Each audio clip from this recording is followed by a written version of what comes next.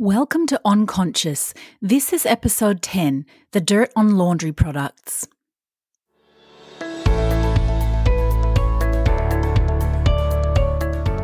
Welcome to Unconscious. I'm your host, Liz Cook, functional nutritionist and founder of One Seed Organic Perfumes.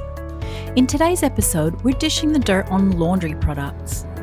Have you ever tried to find the list of ingredients on your favourite laundry products? Then you've probably noticed there isn't one. Legislation not only doesn't require brands to list their ingredients, but it even protects their right to use ingredients that can be seriously damaging to your health, and you're none the wiser. Happy about that? Me either. So let's jump in. Transparency. It's not big in many sectors, and it bugs me. I talk about this topic a lot in terms of fragrance, so let's go back there for a second. Fragrance has traditionally been the realms of kings and the wealthy, and perfumers were seen somewhat as magicians. After all, who wants to know a magician's secrets, right? So for centuries and maybe thousands of years, the art of the perfumer was a mystery that no one felt the need to solve. Fast forward to the late 1800s, and with the discovery of synthetic fragrance compounds, perfumes were now associated with scientists, and the need to go underground to protect their formulas and discoveries became even greater. And anyway, scientists are smart and we're dumb, so we better not ask any uneducated questions, right? Nowadays, we understand that perfume can be made of a lot of different ingredients, synthetic or natural, plant-derived, occasionally still animal-derived, and mostly lab-synthesized. And we're pretty smart, so smart that we can now reverse engineer pretty much any product, including fragrance. So there is no need for secret keeping in fragrance. And yet, there is. Trade secret legislation exists to protect the formulation of fragrance and cosmetics companies from being copied, which makes no sense. After all, for measly $150, anyone with a decent nose can grab that $400 bottle of perfume and reverse engineer it and make something virtually identical. It happens all the time, hence cheap knockoff perfumes that smell very close to the real deal. The point is, there is no need for secrecy, and frankly, we deserve better. From our favourite perfume brands and from all the other industries that are still living in the dark ages in terms of transparency. For example, pharmaceuticals. Do you know what else is in paracetamol tablets aside from paracetamol? I mean, 500 milligrams of paracetamol and 500 milligrams of what else? And dare I say, feminine hygiene products. What is in those things that sit so close to our reproductive organs or even inside our bodies? More on this topic in a future episode. But today we're going to focus on laundry products. Do you read the information on your favourite laundry products? Have you ever tried? If you have, you may have noticed there's a lot of marketing, a lot of poisons information, but no ingredients, or maybe some hazy version of ingredients at best. And if you're someone who's suffered from a reaction to laundry products, or you're prone to allergies generally, or if you're trying to uncover the mysteries around your health battles, you may have tried to look into laundry product labels and discovered that they're extremely vague. I'm a big label reader, can you tell? I look for the ingredients in everything I buy, and I expect to see them, especially for products I'm going to put in my body or use in my home. I want to know if what's in these products is safe for me and my family. And I want to be able to do the research myself if I want to, not rely on the brands to tell me their product is perfectly safe, so just go ahead and don't worry your pretty little head about it. Unfortunately, there's very little legislation that requires manufacturers to list the ingredients in their laundry products. This is a very big problem in perfumery, as we've discussed, but in laundry, it's even worse. The government doesn't consider laundry products to be as problematic as they aren't touching your skin, right? Or are they? Once again, trade secrecy legislation protects brands from having to expose their manufacturing secrets so their competitors don't know what they're doing. But what about the consumer? You may need to know to make better choices for your health or the environment. But quite frankly, even if you don't think you need to know, you deserve to know. And you have the right to know. You have the right to make informed choices with all of the products you purchase. I don't care what the legislation says about that. I took a trip for this episode to look over the laundry products aisle in two supermarkets, one major and the other a smaller player but with a really big product range. My trip revealed the following facts. It's really hard to find laundry products that are actually natural or lower in toxic chemicals. None of the larger brands list ingredients. Neither do the small brands that are not natural. The only ones that list ingredients are the ones that are actually lower tox or all natural. Not all of the natural or low tox products list the essential oils they use. Some are just listed as natural fragrance or essential oils. The eco strategy used by most laundry products is around grey water or more environmentally friendly packaging and sometimes sensitive skin.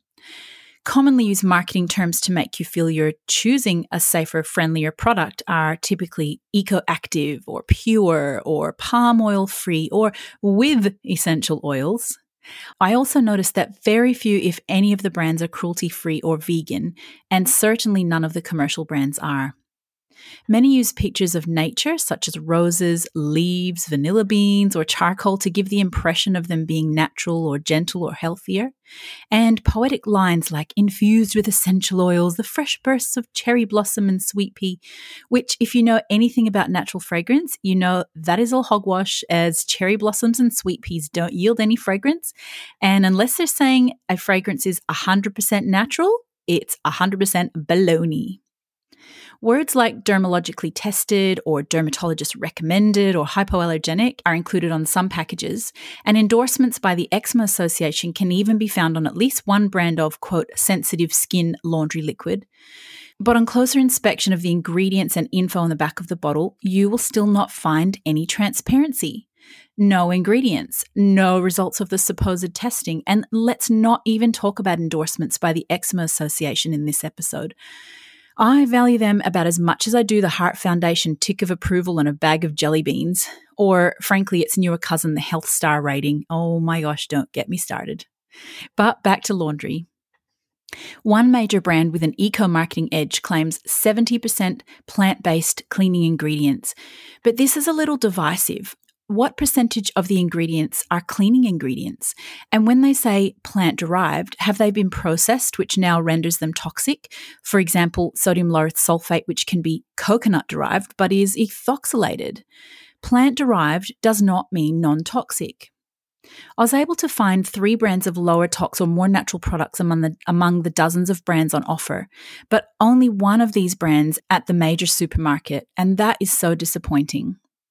The question for the average person who doesn't spend their days investigating label claims and researching ingredients like I do is, how do we know they're safer? Claims like oxygen whitening or non-chlorine whitening, fragrance-free or no enzymes, or even biodegradable or grey water safe make a product sound like a better choice. But the trick is to look beyond the smoke and mirrors, beyond what is not in the product, and also consider what is in the product. Words like all natural, non-toxic, or no nasty chemicals plus a full list of ingredients are really helpful. If there are no ingredients listed, or if the ingredient list is sketchy, don't accept it. Words like non-ionic surfactant means about as much on an ingredient list as a loaf of bread saying plant starches and proteins. It really tells you nothing. For the most part, the lower tox products do display a full or almost full list of ingredients and not just categories. It's so great to see the truly safer brands leading the pack with regards to transparency. And it's time for the big boys to do the same, don't you think? After all, if you have nothing to hide. Lots of people ask me what products I use, and I don't get any endorsements from any brands ever. That is so not my style. But I do like to talk about the brands I think are doing really well in terms of creating non-toxic products that work and have an ethos I fully support. My current favourites in this category are Seventh Generation, who push really hard for improved transparency with regard to ingredients, and EcoStore. Both brands list all of their ingredients and both are non-toxic and biodegradable with no synthetic fragrances either. And they're really gentle on clothes and on skin. Now let's get down to the gritty stuff, the science behind the potentially harmful nature of laundry products. If you do a little investigating, you'll discover that laundry detergents are basically some sort of surfactant or detergent, some sort of enzymes, water softeners, colours, fragrances, and preservative, along with water. In these categories are some very concerning ingredients that are not only hazardous to our waterways and the creatures that live in them, but they wreak havoc on your health. Some of these include ethoxylated degreasers such as sodium lauryl sulfate and a whole new generation of similar ingredients, dioxanes and or chlorine, which are bleaches, phosphates, which are water softeners to make cleaning more effective, diethyl phthalate, which is used to hold scent to the product better or to improve texture, and synthetic colors, synthetic fragrance, preservatives, and so much more. Some of the potential health impacts of these products include asthma, eczema, skin or eye irritation, headaches, nausea, brain fog, some types of cancers, endocrine or hormonal disruption, nervous system dysregulation, and more. And environmentally, there's a lot of damage being done with many of these chemicals leaching minerals from soils, contaminating crops or backyard gardens, causing hormonal changes to wildlife who live in or around waterways, including the fish that we eat, and bioaccumulation in the food we eat, such as agricultural crops, and inside our own bodies.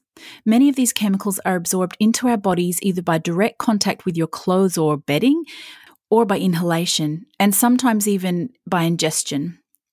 A lot of the research in this area has been around fragrance in laundry products, especially focused on synthetic musk. Musk is everywhere. Humans love it, apparently. Synthetic musk is found in around 90% of perfumes on the market today, even the ones that don't smell noticeably musky, and in the vast majority of laundry products as well. There's something very human and very comforting about the smell of musk. But there's also something very wrong with synthetic musk. The ingredients that create a musk aroma are strong endocrine disruptors to both humans and wildlife, and they stick around for a long time in our bodies and in the environment, and they accumulate, continuing their estrogenic effects for years. Synthetic estrogens have been found in household dust, in waterways, and in the animals who live in the waterways, such as fish and amphibians. And amazingly, synthetic musk can even be found in rain and snow. Around 1990, scientists who test wastewater began to notice that some of the newer laundry detergent fragrances weren't being broken down at all. The purpose of wastewater treatment plants is to break down the substances that go into our wastewater, like from sewage and grey water from laundries, bathrooms, and kitchens. But musks were getting through treatment plants and not being broken down at all. These molecules were actually being found unadulterated downstream in significant amounts. Musk molecules are found in the flesh of fish downstream and near ocean fallouts, in drinking water drawn from rivers, and even in rain and snow in the areas not even in proximity of the treatment plants. The molecules dry up and the powder is swept up by the wind and falls later in precipitation. The Journal of Environmental Monitoring in 2008 reported that in some studies, almost every sample of rainwater contained synthetic musk. They referred to this as estrogenic compounds in precipitation. Musk is also found in produce from farms being fertilized with sludge from wastewater plants. Scientists have been working on ways to improve wastewater treatment to deal with musks, and some treatment plants are more effective than others, depending on the treatment method used, but still none are able to fully succeed. But doesn't this system seem wrong to you? To not hold manufacturers to account and force them to change their formulations, but instead try harder to clean the problem at the bottom end? It really makes me strongly question whose interests are being served. Did you know that toddlers get about 5 times the exposure to synthetic musk as adults? A 2011 study found that household dust contains a significant level of synthetic musk, which our babies are exposed to when they crawl on the floor, but also when they put things in their mouths. In addition, children and babies have been found to have higher levels of diethyl phthalate in their bodies. In one study published in the journal Pediatrics in 2008, 80% of infants had diethyl phthalate present in their bodies, and the younger the child, the more diethyl phthalate he or she had present. The thing about diethyl phthalate is, although it doesn't bioaccumulate in the same way as synthetic musk, you get a daily dose of it every time you use a fragrance product. Diethyl phthalate has a very strong hormonal mimicking effect on the body. Breast milk commonly contains synthetic musk too. The more fragrance products a woman uses, the more likely she is to have synthetic musk in her breast milk.